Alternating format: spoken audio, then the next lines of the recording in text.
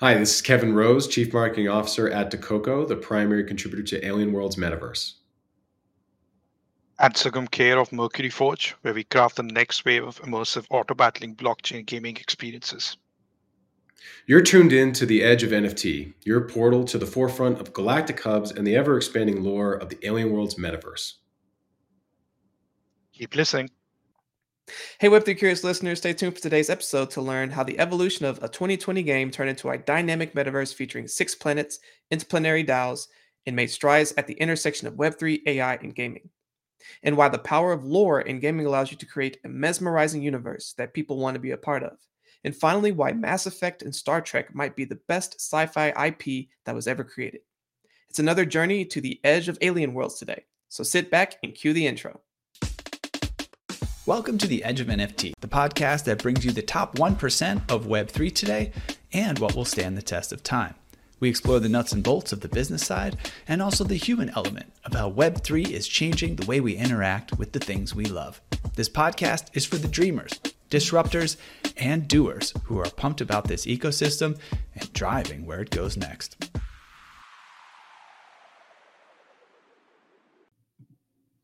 Welcome to The Edge of NFT, the podcast created by Jeff Kelly, Ethan Jenny, and Josh Krieger, featuring a variety of top-notch guests and other hosts like myself, Richard Carthon. It's another production of The Edge of Company, a quickly growing media ecosystem empowering the pioneers of Web3 tech and culture, and responsible for other groundbreaking endeavors like Outer Edge LA Innovation Festival. Today's sponsored episode features Kevin Rose, who is the Chief Marketing Officer at Alien Worlds. He previously worked at Wide Ranger Labs, Bullish, and is a former top 21 block producer on the EOS mainnet blockchain. His experience helps Alien Worlds raise awareness and engagement within their ecosystem, essentially for fostering community participation and growth. Meanwhile, our featured game developer is Sugam Kher from Mercury Forge, and Sugam journeyed through Ubisoft and Hopscotch games, where he worked on titles such as Unity, Roblox. With a dash of entrepreneurial spirit, he founded Poor Small Studio and SKAR Tech, an artistic software development group. For those who don't already know, Alien Worlds is a blockchain gaming platform built on Ethereum, Wax, and BNB Smart Chain. It was originally focused on mining, but has evolved into a dynamic social metaverse with over 2,000 community proposals. This community-led sci-fi world and intertwining lore and IP across projects has players compete using NFTs and assign attributes to mine Trillium, TLM, and staking it on Planet DAOs, all while acquiring mining tools, virtual land parcels, minions, and weapons to enhance each player's gaming experience. It's a pleasure to have you both here today. Absolutely a pleasure to be here. Thanks for having us, Richard. Yeah, thank Absolutely. you, Richard. Great intro, by the way. Just one clarification. So I'm actually Chief Marketing Officer of Dakoko, which is the primary contributor of Alien Worlds, but Alien Worlds is much bigger than any one organization. So just wanted to create that and definitely thanks for clarifying that. This is our second installment of Alien Worlds this year. We had Evan and Matthew not too long ago on episode 318, and we enjoyed exploring the game alongside the Galactic Hubs and Trillium Quest.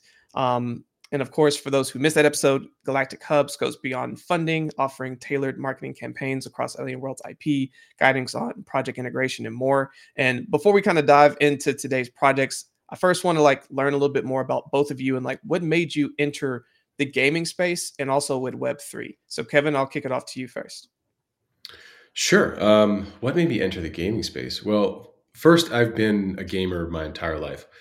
I think that it's the best medium for storytelling that we have. I mean, my favorite games would be Final Fantasy VII, The Witcher 3, and I'll be playing Warzone, dropping with my friends and having a good time. So I think games are amazing, and I also I've been in blockchain for almost 6 years, and I think that gaming and Web3 capabilities are the best fit for one another, especially as games have become more subscription-based models, in-app purchases.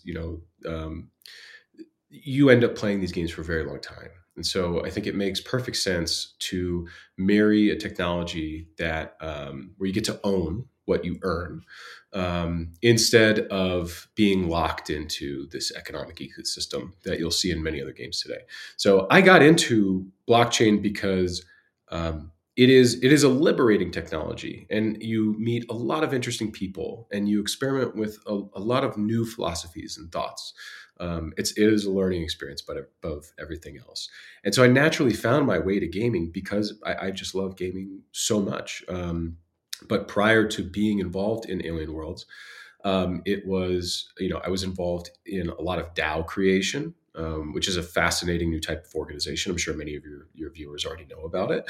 A lot of DeFi, exchange operations, and then actually running and launching a layer one blockchain with billions of dollars of total value locked on that chain. So it's been a really varied experience, but I have found that gaming is certainly the most fun and I think the most rewarding.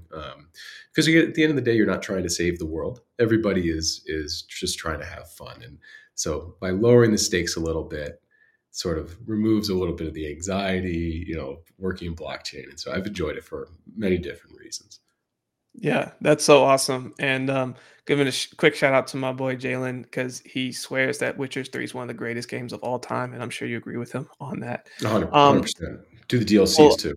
oh my gosh, so good. But Sugam, what about you? What made you get into gaming, and what made you get into Web3? Well, quite similarly, honestly, I was always a gamer. Like I think it's something you're born into, you're attracted to, and of course I think Kevin put it well. Like it's like a culmination of all art forms. Like there's the visual side, there's the audio side, and the storytelling part. When it all comes together, it's really a wonderful experience, and I think it's resonated with everybody around the world, and that's why gaming is where it is right now. So that's pretty cool, and I kind of was obsessed with it as a kid and eventually got into it, kind of self-taught myself into, like, I always felt like I could make things better if I had the opportunity. If only this particular aspect of this game was better, I wanted to be able to change that eventually, and that's what got me into it. And the Web3 space is pretty interesting. Like, I think it's the natural direction where the gaming industry should head towards. And the community building part is something that we're really interested in and wanted to explore. And I think this opportunity really gave us the ability to do that. Oh, definitely. And we're definitely going to dive into that a little bit more. But before we do, I want to learn just a little bit more as a refresher, Kevin, if you don't mind. Can you just give us an overview of the grant program and the significance within Alien World's ecosystem? Sure. So I think Alien Worlds operates in many ways like you would have seen other layer ones operate: Ethereum, EOS, Binance Smart Chain, whichever, where there is often a pool of resources that are set aside for people to create. This is such an experimental place. It's paramount that you're not afraid to fail and that you're not afraid to break things. And so you put these resources aside and then you say, we are willing to take a risk on you and your group to build something that you believe would be valuable for the community, whether it be fun, a game or an application or a tool, whichever it is. We actually will be soon launching targeted grants just for people to create lore within Alien Worlds, and we'll get into why that's important for us later. But stories, art, characters, animation, just fiction, and so if you look at an analog like the Ethereum Foundation, they gave $100,000 equivalent grant to a group that ended up creating Uniswap, and that basically launched DeFi. And that was a fraction of a percent of what the Ethereum Foundation had allocated across many different groups to try many different things. And so it just highlights the importance of in many, it's not investment, but it is that same mentality where you're going to support 10 groups and 9 of them are probably going to fail, but the one that succeeds is going to change everything. And so we take that mentality with supporting Alien Worlds, and really we're trying to find killer games, killer applications, and fun activities for people to do within the metaverse. Absolutely. I think that's a great antidote to just, put in a perspective of you try to find a lot of really good opportunities knowing that you're gonna find some diamonds, right? You're gonna find some that are really cool opportunities, and those are the ones that are gonna change the game and make things keep evolving. And of course, why we got Sugam here is because I believe he's one of the grant recipients. Would love to learn a little bit about your journey in game development and the work you're doing, and also just kind of talk to us about, like, what was that process of going through the grant, and how does that helped you build into Battlefleet Armageddon? Sure. So Mercury Forge was basically born from Gaigo Games, and we were a traditionally Web2 company, and we focused on tight arcade style experiences, and we made some mobile stuff, and also managed a bunch of popular Roblox titles. Uh, we had like 130 plus million players across its lifetime, and we did a lot of sponsored stuff with Apple and all as well. So our background is kind of traditional, but also like we wanted to enter the Web3 space, and this seemed like the perfect opportunity.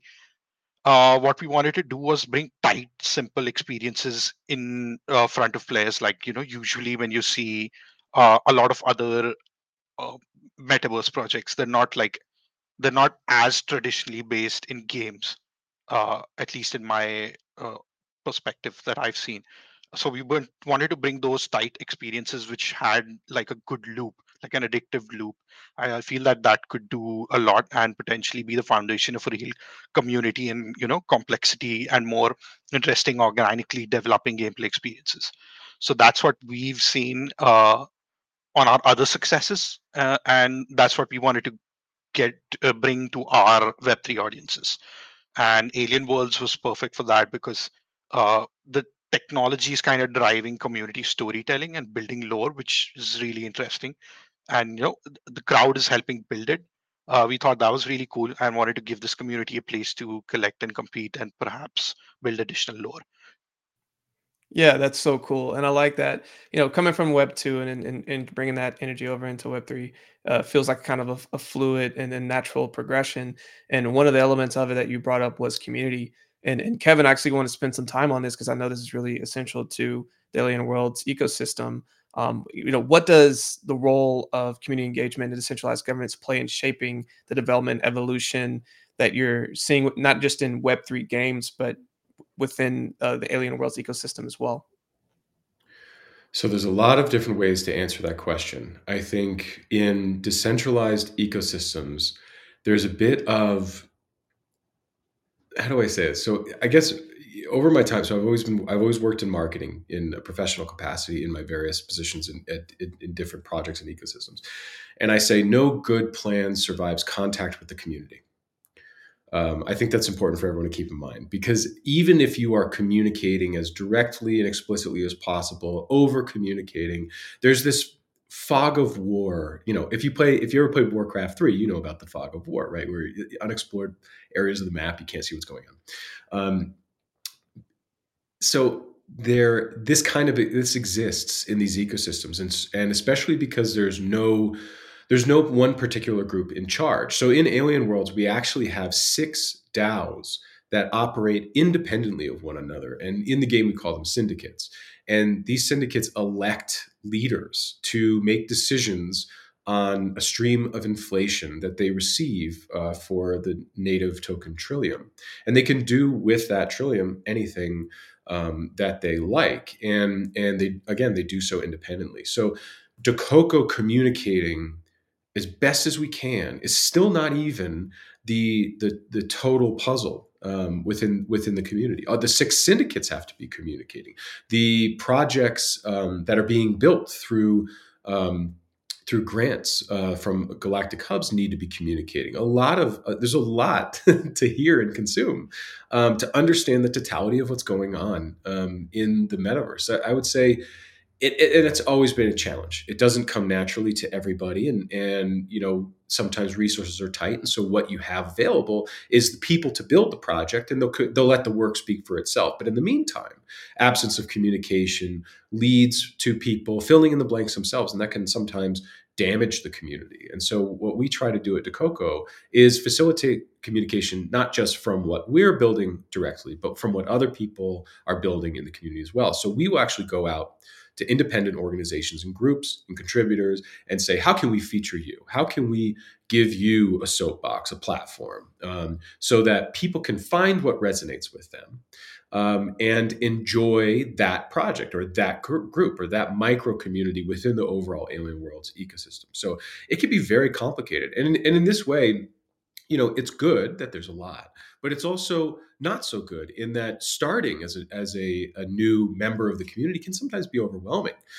So we try as best as possible to give sort of home bases for people to start. And so you end up with this multi-layered web, trying to make sure everybody can find where they want to go, where they feel like they belong, and where they're having fun. So you could go on and get more specific about this, but I guess I'm trying to give a feeling of how it works. Yeah, no, I think that was a really good way of describing it. And one of the pieces that we're going to kind of drill into is the communication and how, even though you're building this enormous ecosystem that can be overwhelming, being able to carve your niche, carve your initial community into the greater community, that first step can sometimes be the hardest. And one of the ways that you can help like communicate that is through understanding like what kind of gamer are you? What kind of aspects of games do you enjoy? And so with that, we're not going to be talking about and communicating with Sugam the game that you're getting ready to drop, which is Battlefront Armageddon. So before we do, we're actually going to start with a little show trailer. So we're going to go ahead and show that first. The stars in Battlefleet Armageddon. Enter a realm of starbound warfare in the alien world's metaverse. Assemble your fleet, strategize formations, and embark on interstellar conquests. Roll for advanced ships, upgrade your armada, and engage in tactical battles. Master the art of space combat and outmaneuver opponents in head-to-head starship showdowns. Leverage the rarity of your alien world NFTs to unlock ultra-premium ships, granting superior firepower and distinctive advantages in your cosmic conflicts. In the vast expanse of Armageddon, every decision shapes your destiny. Join forces with fellow commanders, share strategies, and thrive in this community-driven universe. Battlefleet Armageddon, an Alien Worlds community game. All right, that was a really awesome demo that we just got to see. For all of those who are listening, I'm gonna let Sugam kind of describe some of the gameplay that was going on before we kind of and if you also can just kind of talk about more generally, about your game Battlefleet Armageddon and what people can expect when they play this. Sure. So we want the barrier of entry to be low. You don't want you want everybody to be able to play, and the best genre for that would be like an auto battler, and that's what this is. Basically, what you have to do is make your own fleet, and you collect ships, which eventually unlock depending on their rarity, and you you make a fleet, and then it's a PvP battle.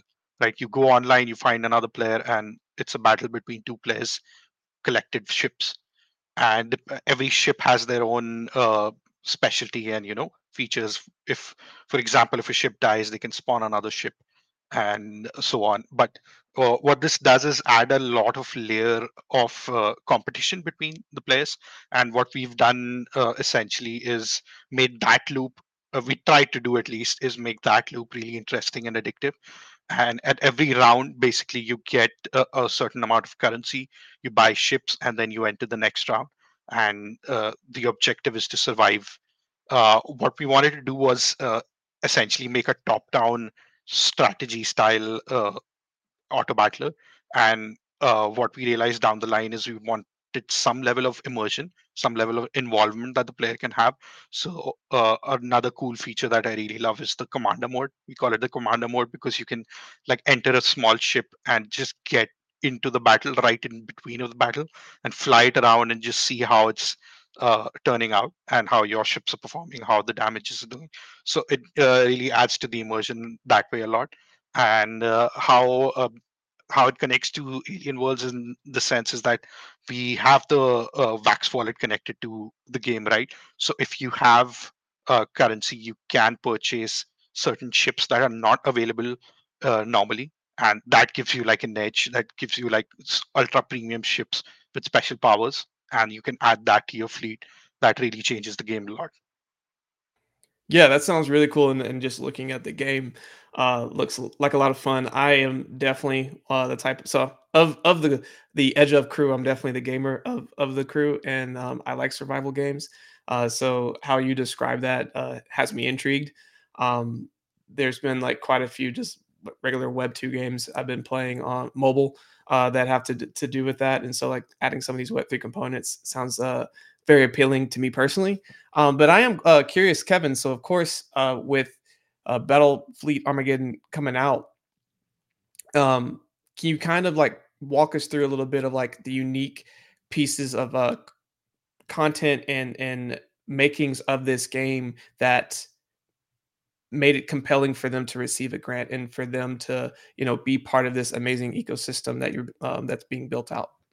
Sure. So, well, it's worth noting that I'm actually not part of the grant award process, but I receive the award winners to support them thereafter, which is very nice for me because I only get to talk to the brightest and most qualified groups. But I do want to step back for a second and just talk about some things that make this a better approach than maybe Web3 games that we've seen in the past. So I always like to think of blockchain technology as like the sun. For many of these use cases, it gives life. It's incredibly powerful.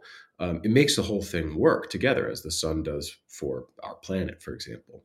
But the sun, like blockchain, is very, because it's so powerful, the closer you get, the more likely it is you get burned. And so what I mean by that is if you decide to take a game and build it entirely on the blockchain, which we have and we've done successfully, you may get burned because dealing with a blockchain is very burdensome. It's very resource intensive in terms of tokens to throttle block space that it's auctioned off. Also, it's very resource intensive in terms of computing power oftentimes. And so you end up sacrificing what we've gotten so used to for good user experience for security, decentralization, sort of the things that make Bitcoin a really attractive thing for people to be involved in. What I like about Battlefleet Armageddon is first it's on mobile, which is the largest gaming market in the world. And secondly, it's more of like a Web 2.5 experience. What's nice about Web 2.5 is that you can enjoy the game and not have to be forced to use some of the blockchain components. But if you choose to use the blockchain components, you'll have a more rewarding experience. So I think that what they've done is really the kind of patterns and choices that gaming companies should use if they're trying to incorporate digital ownership of virtual items. So really that Web 2.5 approach. And I like the Web 2.5 approach because, again, if you're trying to bring on the next generation or the next big wave of people, it's going to be people who are using blockchain technology without knowing they're using it, who now are getting all these amazing components that Web3 has to offer without them at their core knowing that they even have it. But if they want to go that next step, they now have the ability to go and act on those particular features, which I think is really powerful. At the end of the day, how long has this technology been around? We still have a password that if you forget, you're screwed. That has not been solved. So until we just sort of like pushed that to the back of the room and said, no, it's fine.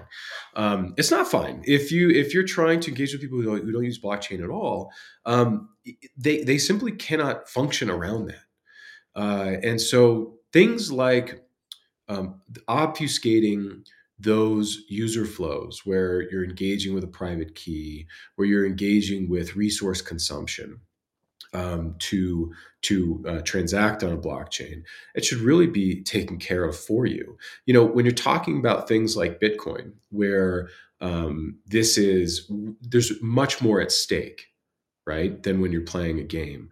But when you're playing a game, you can dial back that sort of uh, personal responsibility and security that comes with managing your private keys, and just do it for them. And then what you get to do as a game developer is you get to offload any sort of security or liability that you may have by hosting valuable in-game items, and have that be done by a blockchain. So that's security that's done for you. They don't need a private key, and they all of a sudden get to experience the kind of gameplay mechanics that they gamers already want in terms of trading items with one another, on buying and selling them to create the best strategic deck or the best strategic fleet, and to have the experience they want. That already happens in CSGO. That happened in Diablo a while back. And so, developers found it tedious, a little bit scary, and so I think this is win-win, and it's much better moving towards doing it for the user and letting them just enjoy the value, the utility. That's what good user experience is, right? Letting them get to the value as fast as possible. So that's what I think they're doing here with Battlefleet Armageddon, and general 2.5, like Web 2.5 approach.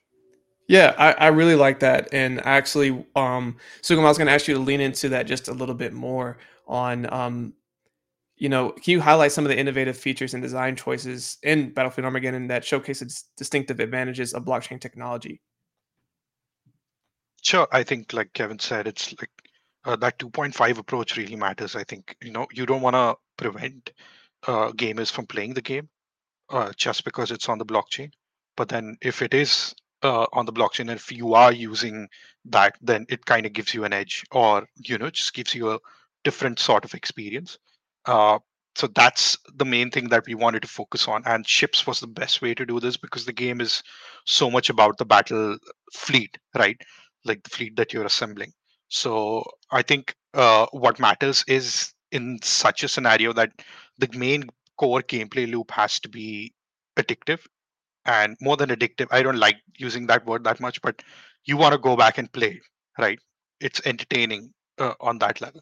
And I think, being from a Web 2.0 background, that gave us an edge and the freedom to work on that, and then integrate it with this feature where you can have new ships and new features to expand upon. Yeah, so let's talk about that just a little bit more.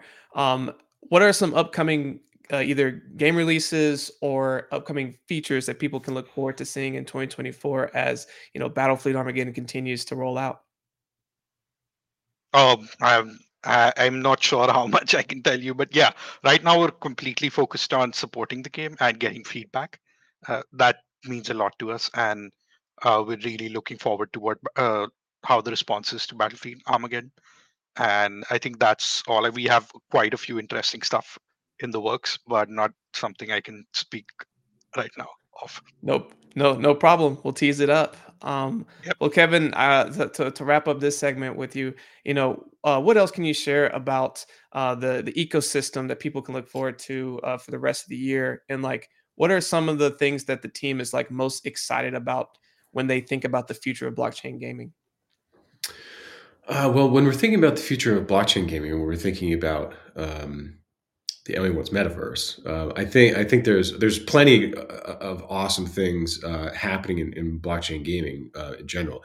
What I am really excited for is for people to start to dig into the economics a little more, because I think it needs to be more inclusive. It needs to be not tied to a particular fungible token, and it's difficult to explain. I think an incredible genre of games is going to be extraction shooters. Dr. Disrespect has a quote that has lived rent-free in my head for quite some time now, which is, imagine an extraction shooter. People, I watch Twitch, all the time. I watch streamers, usually in Warzone, but sometimes I do Tarkov. But imagine a Tarkov-like game where they're extracting incredibly rare item, and on the open market, that item is worth $10,000. That's good. That's good television. So I think that when people start to focus on the entertainment factor, when people start to understand what the stakes are that make it fun and make it exciting, and sort of tie it less to a fungible token, that will be really cool. The take that we have is we look at Alien Worlds as an IP. I think franchises, IP, storytelling has proven itself to be huge over the past, well, I say 50 years, because the franchises and IP of 50 years ago are the biggest ones today. Star Wars, for example, go forth a couple decades. Pokemon, there's another one. Super Mario also started that long ago. So The Witcher now is a huge one, and certainly took some time to get out there. But as soon as it hit the Witcher video games, culminating in Witcher 3, I mean, that's when it was like, oh my God, I want to learn more about the story. So I don't know, maybe you want to talk about this later, but our work with Kevin J. Anderson and sort of how we turned Alien Worlds into a potential franchise, a decentralized intellectual property that's run by its community, that's owned by its community, and gives people the opportunity to commercialize their own creations in the way that Battlefleet Armageddon is commercializing their own, set within Alien Worlds, but not run by a first party. No one is Disney in this equation, so they get to reap what they sow in a positive way, so to speak. So maybe we talk about that later with Kevin and Sci-Fi IP, or do you want to go into that now? No, we actually can go into that now. But one thing before we do, I wanted to bring up that I really that resonated with me, because you dropped a lot of gems in that one, and the one that I picked up on was the ability for people to resonate with finding rare items. Like, there's a whole market for people who just open up cards, whether that's Pokemon cards or baseball cards, whatever, just to see if they get a rare one. And like, being able to tie that back into gaming, and then knowing like, hey, you can create entertaining content like that, and then, oh yeah, you still own this really expensive thing that you can now put into the ecosystem. Like, that circular type of gaming ecosystem, and commercialization and monetization is so cool. And I think we're just at the beginning stages of that. So want to touch on that for a second, but yes, let's dive deeper into the franchising piece, and so many other really cool things that you guys are building on. Yeah. So one thought about that is, I think it's easy to create that experience. Now, I'm not a developer, so that's easy for me to say. But that experience has to be built on Sugam, you said addictive. I say replay value, right? It's that core game loop that you just go back to because you liked it. It was fun the whole way through, and you're going to do it again. And there's a certain amount of strategic depth to it, and you can use your own decision making to change it a little bit for next time and improve, and beat that next person and climb the ladder. I mean, so that's the hard part, I think, is isolating that fun gameplay. Hello again, Web3 curious listeners. If you're tuning into our podcast, we'd love for you to connect with us on our social media channels. Let us know what aspects of the show you love, and what or who you're eager to hear more about. Your insights help us refine the show and bring you the topics and guests that matter most to you. Thanks for sticking with us. Back to the episode. Loop with replay value. Building that kind of experience where you've got cosmetics, where you have items that are hopefully balanced that you can use within the game. I feel like that's easier. But bringing it together is obviously pretty difficult. So, Yeah, like you said, bringing it all together is really one of the more challenging pieces. But also, just to wrap up this area, did you kind of want to dive a little bit deeper into, like, I guess, how Alien Worlds is looking at like either doing like the franchise model and other elements of that? It was in the middle of last year, and we were brainstorming on contributions that Dakoko could make to Alien Worlds. And we were sitting at the helm of Galactic Hubs. So we're receiving a lot of inquiries about, hey, I'd like to build this. I'd like to build this project or this game. And what you start to see as more and more come in is that having them be connected with each other. So you always know you're stepping into the Alien Worlds universe. And I said universe, not metaverse on purpose. I'll explain that later. But you want to keep it consistent. You can film a 30-second short, and just from the sounds alone, you could probably identify that you're in Star Wars, right? Just from you could have a different actor for Geralt, which we're probably going to have, which is devastating, but that's whatever. And just by how they're dressed, you'd be able to tell you're in the Witcher universe, right? So we saw that there was the lore of Alien Worlds is a bit underdeveloped. It obviously was there. People had fallen in love with many aspects of it. But when you start to get professional groups coming in to build games and stories and media, transmedia, you're going to need to say, all right, we have to make the world a little more deep. And so I went and reached out to an award-winning sci-fi author whose name is Kevin J. Anderson. He did the Young Jedi series. He has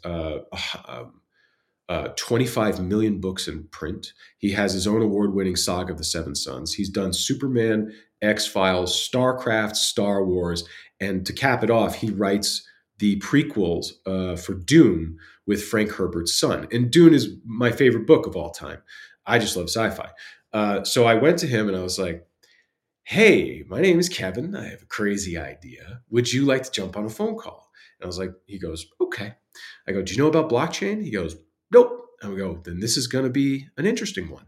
And so a few months later, we agreed that he could come in and take the Alien Worlds lore and build upon it because he's an expert world builder, but not in the way that this is what kind of makes it interesting. It was a little bit backwards than you see how worlds are usually built out. Look at Star Wars. You have the story of the Messiah, Luke Skywalker. You have his antagonist, Darth Vader. And you have the arc, Act 1, 2, 3, and the development of these characters over the course of that story. Now, you love that story, and then you look behind it and you go, well, there's a lot here. The Jedi, the Sith, the Mandalorians, like I just keep going. There's so much to learn. And then the lore started to get built out and this world exploded. And now, fast forward decades, you can have a story like Rogue One, which is just a small piece of how they were able to conquer the Death Star, right? They just go and blow up the reactor that powers a shield. That's it. That's a whole story. They did that for the Matrix video game when it was like on GameCube, where Ghost and Nairobi went to knock out the power plant so that Neo could break into the architect's office, right? That's what a good world is. That's what a good world is, where you can find pockets of storytelling that you could blow out and make your own thing. And so what we did together with Kevin was we built a framework. We said, what's the technology, the cultures, the races, the history, the religion, the this, the that, the laws of the physical universe? Is there magic? Is there not? Are there talking horses or are there not? Spoiler alert, they're not talking horses. But with a framework, you then can go to storytellers, people that are doing animation, video games, art, fiction, you name it, and they can start to fill in the blanks. And so that's what we've done. And since December, we've been releasing lore in the form of sketches and short snippets that sort of paint a picture for how this whole world works. And then when we engage with people, we can say, hey, did you think about maybe the story being around this? And now when we fast forward a year from now, 2 years from now, we're going to have media that spans different genres and ties into each other very, very well because everybody, without talking to one another, has agreed on what the laws of this universe are. So in a way, we think that Alien Worlds is the evolution of the fictional universe, the metaverse. And the metaverse is often this thing that is very difficult for people to define. And if you throw a rock, you're going to hit somebody with, don't throw rocks at people, but you're going to hit somebody that has a different definition, right? So this is our definition. We're so honored to have worked with Kevin. And then people like Sugam so that they can build out the stories that are set within this world, this framework that we are producing and releasing still every day to now. So that's a long-winded answer to say what I'm really most excited about in decentralized metaverse development is a decentralized IP, a decentralized franchise. Oh, absolutely. And no, I think the long answer was very necessary because for a lot of people, even listening to this, myself included, when you talk about lore, you think about storytelling. I'm sure everyone had a moment where they thought about, what's some of the best storytelling they've heard through gaming. And like, for me, I immediately went into um, a game that like was on PlayStation that like captivated my heart. That then HBO eventually bought. That now everyone knows more about. Last of Us. That was one of the first I was games I going to ever guess. played where I was like, this Yeah. is the best storytelling in a game like I have ever seen, and it makes complete sense that like someone picked this up because it's like it was already crafted. Like lore is just immediately within gaming. It's this I want to say undervalued, but like not necessarily as appreciated as it should be for the storytelling that like really gravitates you to a game that makes you like fall in love with it, keep coming back for more, and like keep wanting to discover more about the different elements. So Kevin, would definitely want to just take a moment. I know you've been working with Kevin and really leaning into the lore of Alien Worlds and what this is all leading to. Can you kind of just give us some more information on that?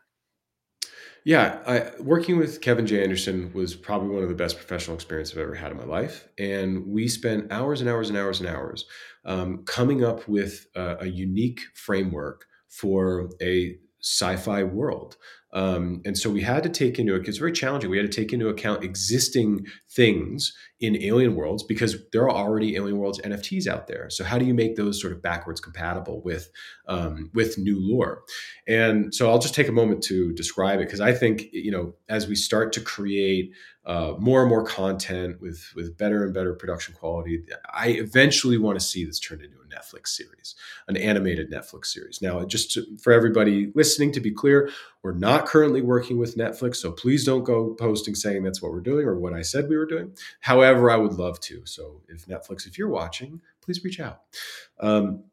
So this is kind of like... pause trying to get my thoughts together. Man, I don't remember what I wrote down. Okay. So Trillium in the Alien Worlds metaverse, the fictional metaverse, is the most bioreactive substance known to organic life. When exposed, when you or I are exposed to it, it actually accelerates the genetic mutation at a catastrophic rate. So you and I just turned to goo, right?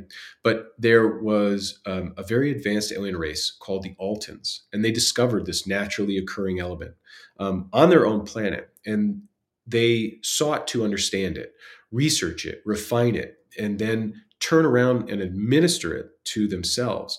Now, this incredible substance, Trillium, that could affect genetic material, they were able to affect their own genetics with predictable, deterministic, consistent results. So they were able to eliminate disease, slow down aging, and actually take it further and give themselves enhanced abilities to be better, faster, stronger, smarter.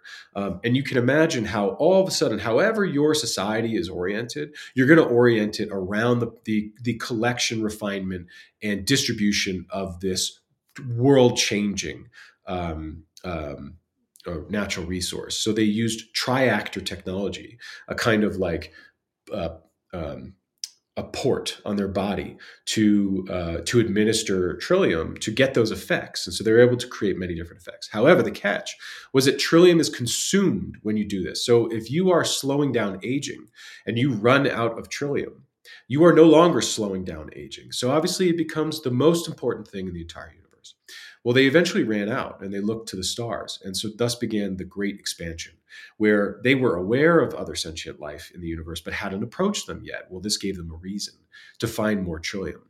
And so fast forward, and we have a federation of many different races and cultures, all centered around the collection and production of Trillium, which is now in present day only found on 6 different planets, and those are ruled by our in-game syndicates, the DAOs. So they are actually receiving Trillium every day. So this idea of, if you ever heard the word diegesis, which is the rules by which something enters into the fictional universe. We have trillium inflation that goes to the syndicates. And within the fictional universe, we explain that that is the only places where it's found is on those 6 planets.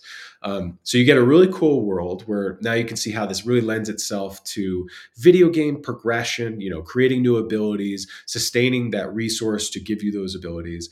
And we also explain how this whole system is motivated, what people are after. An example, one more example is like of an ability is that you can breathe in non-native atmospheres. So every single person, it's like getting a driver's license, right? Every single person has a port to put on their body somewhere where they can administer triactor and trillium-based tech so that they can function in society. So in this way, where you have this biopunk take on sci-fi, it becomes Dune meets cyberpunk.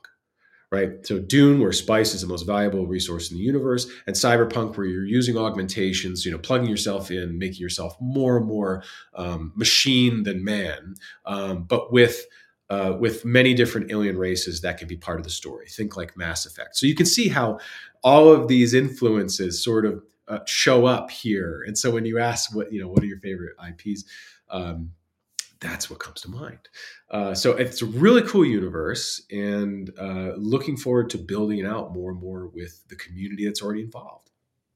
Oh, absolutely. And I mean, wow, so much to unpack with all of that. Just so many cool things you're building. I know the story is only going to progress more. It's cool how you're able to bring your 6 DAOs back together in explaining like how it all ties back. And of course, all the games that will then come to play within all of that. So, Alien Worlds is definitely building something really special that I'm confident people, as they learn more about everything that's going on, are going to want to be a part of this and figure out how they can, start to play some of the amazing games and be part of this lore, because it sounds really awesome.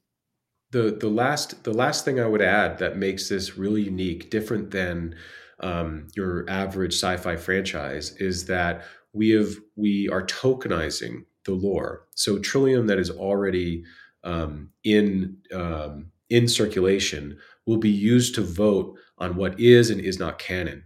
So as new stories are produced, the community must say, "I like that. That should be involved." And we will actually turn around and use the canonized lore to train an AI that we're building, a large language model. We're calling it a large lore model, where you'll be able to query the AI to understand whatever it is you are asking about the lore, because it will be this ever expanding thing, which kind of becomes difficult to manage. But we'll have our base wiki, text based stuff that will be committed to the blockchain when it's canonized. And then when it's canonized, it will be used as training material for an AI bot that will be able to keep up with the current state of that lore and help creators keep their lore consistent with the voted on canon by the community. So this is totally different and way more inclusive than any other intellectual property out there, where the normal route is create IP, exploit IP, enforce IP rules. But Dakoko, nor any central body in this, has any interest in having a monopoly over the rights to this IP, because the goal is for people to find business opportunity in the media they create in this world, and to make money off of that, to incentivize more people to do it, to continue to grow this. And at the center, we will have this DAO that is able to control the IP and vote on that tokenization. So I think it's super fascinating, and I think it's going to change the way we start to think about how franchises are managed and built. There's a lot more to that. It would fill up another half hour, but definitely check it out, at alienworlds.io. Awesome. I know that we can keep talking about this, and I want to, but I first want to know more about the story of you guys. So we're actually about to go into our next segment, which is called Edge Quick Hitters, so that we can learn more about both of you.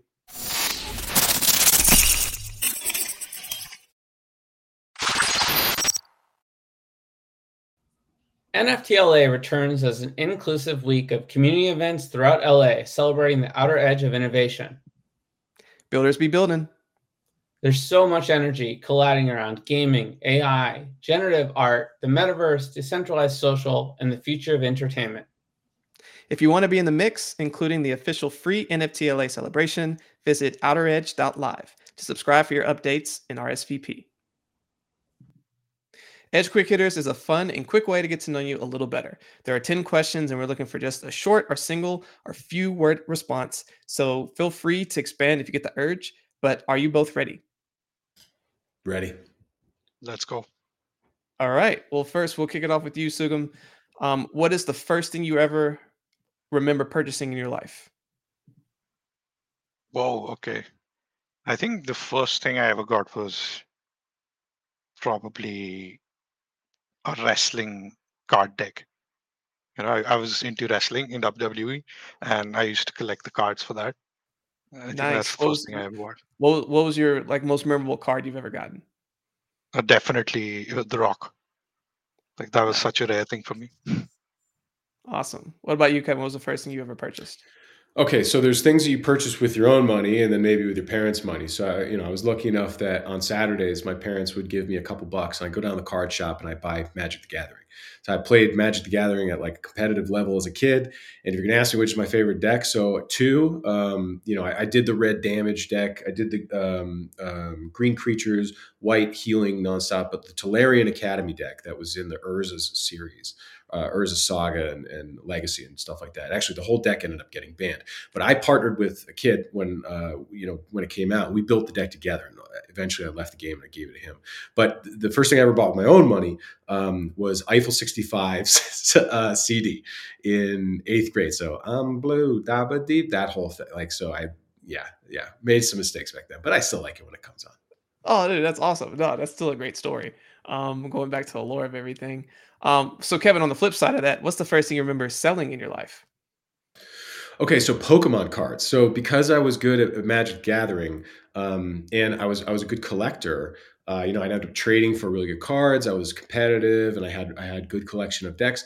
And so I actually got really into Pokemon cards before it took off. So I had a full, complete first edition holographic everything. And so I actually would go to school, and as it started to catch on, people knew I knew a lot. So I would broker deals between kids in 8th grade. And I actually got in trouble because the teachers were hearing about how much lunch money was passing through me. I'd take a cut of the different deals I broker. They're like, stop doing that. So I ended up going to the card shop who could reach out to the parents of these kids, and they didn't know how to play. And so they would pay me to come in and teach groups. To learn the game every weekend. So I ended up getting paid $70 when each Saturday when I was in 8th grade. And that was I could do. Oh, you were balling. I was rich. Yeah, I could do whatever I want. So yeah, Pokemon cards. Actually, it was 6th grade, I think. I don't remember. That is awesome. Way to be hustling from day one, carried up into where you are now. But what about you, Sugam? What's the first thing you remember selling? Believe it or not, it was actually Pokemon cards.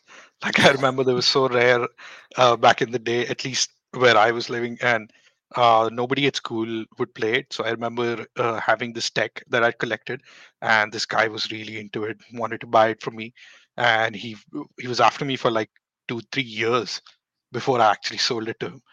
But I remember doing that because it ended up becoming a cult. There was this short group in school who just were obsessed with Pokemon cards, and I was part of it. And I just needed to move on at one point of life. Gotcha. Yeah. I mean, man, there's so many different phases. I remember I got into Pokemon cards, and then Yu-Gi-Oh became a big thing, and so there's a whole really big Yu-Gi-Oh push. And then at one point, once I got past that, I remember selling my cards to some people that had some really rare ones and brokering some of those deals too. So man, I'm telling you, people who are in gaming and card stuff, the hustle comes out early. So Sugam, what was the first thing? What was the most recent thing that you've purchased?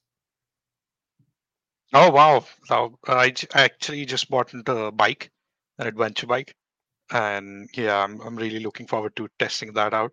I've never been a biker myself, but I wanted to give it a shot, and I've been roaming around on that. It's super fun. Nice. Well, hope you enjoy that. Kevin, what about yourself?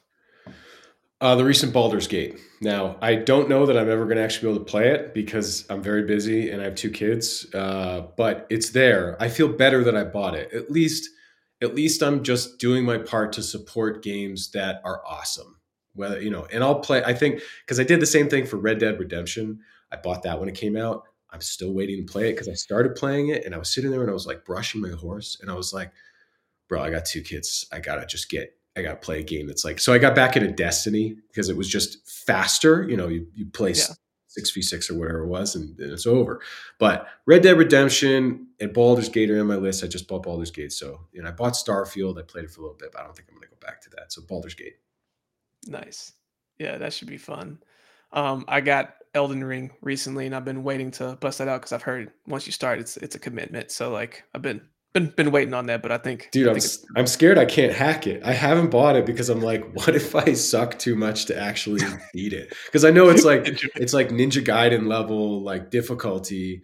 Sekiro like Die Twice or whatever that one is called. So I'm just like, I'm literally afraid to play it.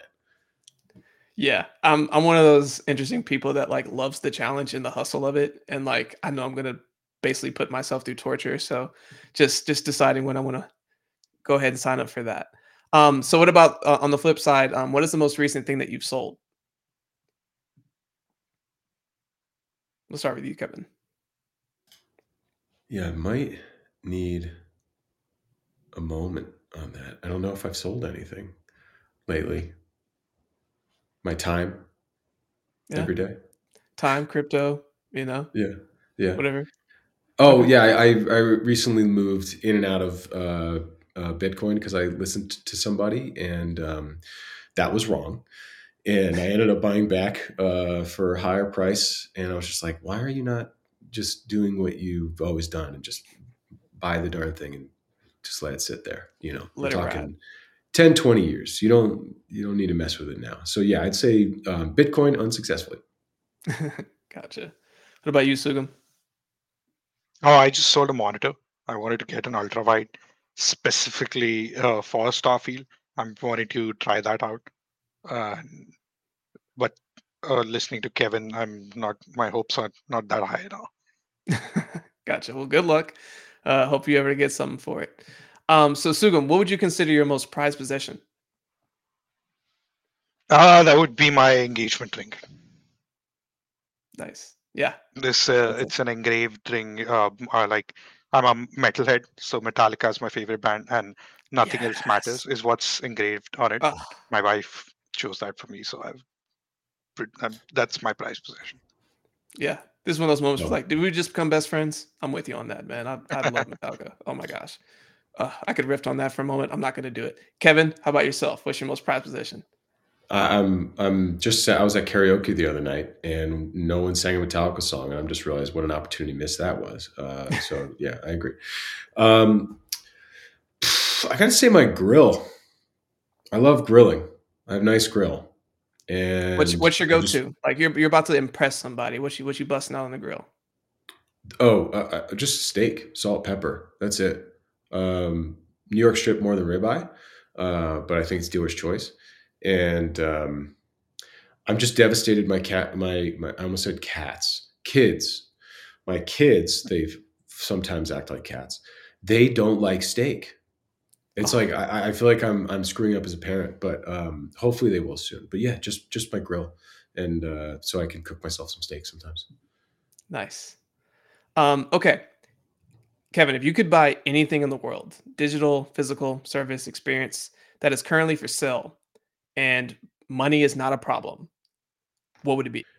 Squash court. So to put on the back of my house. Like I love squash. It's not an accessible sport, but for some reason that's what I play, and I have for almost 18 years. Like competitively, I love it. It's hard to find a court because they're so expensive, and it's hard to find communities to play with. So I would want to build a court attached to my house, and then try to find people to play with. That's what I would do, hands down. That's my dream, Nice. is to have a squash court attached to my house. Tell you what, we've been doing this show for a very long time. I've never heard that response. So that's a very one of one response. So I respect that, Kevin. How about you, Sugam? Sugam. Oh, definitely, I'd build another PC. So recently, I just sold my PC and moved to a laptop because work, and that was the worst decision of my life. Like, I want to get back to that and build a PC and get back to gaming. When you're busy, you don't get time, and when you do get time, you don't want to spend it in the graphic settings. Yeah, I got you. Yeah, that's also a one of one. There's so many unique ways that I know you can build a PC and have it be just epic. So I imagine that your PC would just be insane, super fast, and Oh yeah, just sick. just crushing it. So the next question for you is, if you could pass on one of your personality traits to the next generation, what would it be? Uh, I think it would be patience. That's something I've mastered over the years. And I remember my wife telling me I have unlimited patience. So that's Hey, something I'd like to pass on. that is the highest praise from the missus. So yeah, Oh yeah. absolutely. That is a great one. Can How I about borrow yourself, some of Kevin? that patience there? Can I borrow some of that? Um, Sure. okay, well, it's difficult. I think you had a really good answer. It's difficult to say that because it's like you gotta, I don't know, you gotta talk really nice about yourself, I guess. But I think the most fun I have had professionally in the last decade was in the last 6 months working with Kevin Anderson and a few other creative people trying to devise the framework for the world we built. So I would say whatever it is that allows me to contribute in discussions like that, call it like creativity or spitballing or whatever. And I'm not like a creative director or anything, but I like that about myself, and I had so much fun doing that. So I hope other people can get the opportunity to do something like that too, and that they can contribute and feel like, wow, yeah, no, that was a good idea. Okay, let's write that one down. All right, where are we with this whole thing? I like how it's all taking shape. That. Yeah, no, creativity is a great trait to have. I feel like a lot of us want to explore curiosity and don't necessarily know how to creatively do it in a way that others can receive it. So just the ability to communicate that creativity with others definitely is a great personality trait. So Kevin, we're going to flip this to you on the opposite side. If there was a personality trait you could eliminate for the next generation, what would it be? Well, I think I would just take the other side of Sugam's, answer, which would be impatience. Good things do come, and it's through patience and tenacity that they often do, um, and kindness and graciousness with people around you, because no one does anything together. I mean, excuse me, individually. Everyone does things together. It takes a village, for many different things, to build software, to build games, to build anything in blockchain. So I think that what helps all of that happen is patience, because you're going to fail. And if you're not going to try again, if you don't have that patience to sit down and reflect and think, what can I do different next time? And then have the tenacity to act on that, it may not ever happen.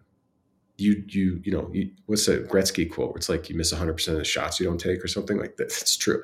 So I would say it's rooted in patience, Yeah, great answer. or Sugam, what about impatience you? is What technically the answer to the question. is Impatience is what impatience? I want to Right. eliminate. Yeah. And what about yourself, Sugam? What personality trait would you want to eliminate for the next generation? I think it would be like, I've been called a shy kid, and I've been quiet all my life. I kind of hate confrontations. Like, that's something, but I think balance is something that's required in every personality. And recently I've been trying to get that balance in every aspect of my life. So I think wherever I'm leaning towards imbalance, probably all those things is what I would not like to pass on. Well, just by being on the show, I can say you're definitely leaning in the right direction. Just going to be seen by a ton of Oh people, gosh, man, you're and making me blush here. you're doing great, man. So I definitely appreciate that response. And I'm going to ask you this next question, which is, what were you doing right before this podcast? Oh, I got a quick nap in because it's like really late here in Goa. It's 3 a.m. It's actually 4 a.m. now. So yeah, I got a nap in and got prepped for this. Well, appreciate you being up late for us. Kevin, how about yourself? Coaxed my son into eating his lunch. He is Nice. The 4. struggle is real. Yeah. You'd think hunger would be enough of a motivator, but for some reason it's not when you're 4. You need convincing. And at some point I was like, listen, I'm not negotiating with a 4-year-old. Here's your lunch. Okay. I have to, but I say that, but like literally everything becomes a negotiation. So yeah, coaxing my son to have lunch. Sounds like a survival game, but you're not the character. Yeah, I'm not the main character anymore. Yeah. It's my son and daughter. Oh, for sure. Well, Kevin, what are you going to do right after this podcast? Well, I have a lot of work to do. And right before that, I'm going to take a 5-minute break and receive my daughter from the bus stop. And then my son and daughter will play together, and I have to do some writing. So, yeah. Nice. How about you, Sugam? Oh, this is gonna piss Kevin off. I'm gonna take a nap. I'm gonna dude, can I have sleep your life, for a please? while. No. Nice. Yeah, What's a definitely nap? rest up. We always like to wrap with a bonus question, and I like this one a lot. So of course, other than Alien Worlds, what is the best sci-fi themed IP? We're talking book, movie, game series of all time, and why? Wow, I was not prepared for this question, though I think about it a lot. Okay, can I say more than one? I'm going to say more than one. You can't. You can't stop me. I'm going to say more than one. All right. Okay, the first one that came to mind was Mass Effect. Ooh. And not every Mass Effect game was amazing. I don't remember enjoying Andromeda, but Mass Effect 1 was a pioneer in in player choice led storytelling, in good and evil, and trying to provide both qualitative and quantitative ways to measure how good or evil you were. I played that game. I played the game at least twice because I wanted to experience it as benevolent and malevolent. So Mass Effect was pioneering, but I mean, Snow Crash. It's not like a franchise level thing, but in terms of, I love world building, and in terms of the depth of that world, how vivid it was, and how groundbreaking it was at the time. Neil Stephenson's Snow Crash, I think, is one of the coolest worlds I've ever stepped into. But if you're talking about like, all right, on paper, which is the best, it's going to be Star Wars, and you can't mess with that. And fine, but it wouldn't be. I'm like naturally contrarian, so I want to find something that like maybe not everyone else is talking about. So I really love Snow Crash. I really love Mass Effect, and the last one is also, I'm going to say, the Dune universe and Denis Villeneuve. I don't know how to pronounce his name. Sorry. His. And now a brief interlude from today's show so you can get ready to wave your magic wand with Cast Magic. Our team has saved a ton of time and money using Cast Magic for our show, and the potential use cases are boundless for any company creating content. Imagine turning a single recording into a goldmine of engagement for any type of show, webinar, or other type of audio and/or video content, whether it's short or long. With Cast Magic, you can save over 20 hours a week. No more tedious transcribing or brainstorming social media posts. Cast Magic does it all, generating show notes, summaries, blog posts, and even newsletters in minutes. Think of it as your content alchemist, transforming every audio or video into a treasure trove of valuable content. Want to experience the magic? Get a 7-day trial on us by going to bit.ly/Cast Magic referral and join Cast Magic's vibrant Slack community of over 1,000 innovators. Don't just create, cast your magic with Cast Magic. His take on Dune is one of the best movies I've ever seen in my life. Can't wait to see part 2. And I've read like half the books, and there's probably 4 or 5 more that I want to say right now, but I'll shut up so I don't take them all from Sugam. No, all good. Great answer. How about you, Sugam? Yeah, I mean, like sci-fi is such a good genre. There's so much to talk about. And the first thing that came to my mind would be Star Trek, because I'm a Trekkie, and I just love the positivity in that. And the way they approach everything back then was so cool. But I would give my number one spot right now to Battlestar Galactica, because it's just such an underrated series. It's just like everybody needs to just go back and watch it and bring it back somehow. Yeah. No, that's awesome. Being a gamer myself, I always enjoy these types of conversations, getting to bring this up because, I feel like we don't get to talk about this every day. And so for me, this is always a joy. So appreciate getting to know you both a little bit more. And I'm sure all the audience has enjoyed, getting to see some of that personal side of y'all as well. But, as we start to conclude the episode, we always like to give a moment for shout outs. And so I want to give you both the opportunity to, to highlight either, people you're working with or sponsors or, someone recently, you're the person that walks your dog, whomever you want to shout out in this moment. The floor is yours. Sugam, will pass the mic to you first. Oh yeah, I'd like to just highlight Mercury Forge, and I'd love for people to just go and check out Battlefleet Armageddon once, because we put a lot of effort into this game and we really enjoy it, and we hope people do too. And I really like to thank Mercury Forge for giving me this opportunity, because like you said, Richard, it was really fun, especially the last part. Enjoyed it a lot. Awesome. Definitely appreciate that. How about you, Kevin? So it's hard to shout out. I kind of can't have one answer for any question. I'm like giving you like 6 answers every time you ask me for one. But I would say I think the marketing and communications team at Coco is absolutely phenomenal. And they do really great work. And to give them all a shout out.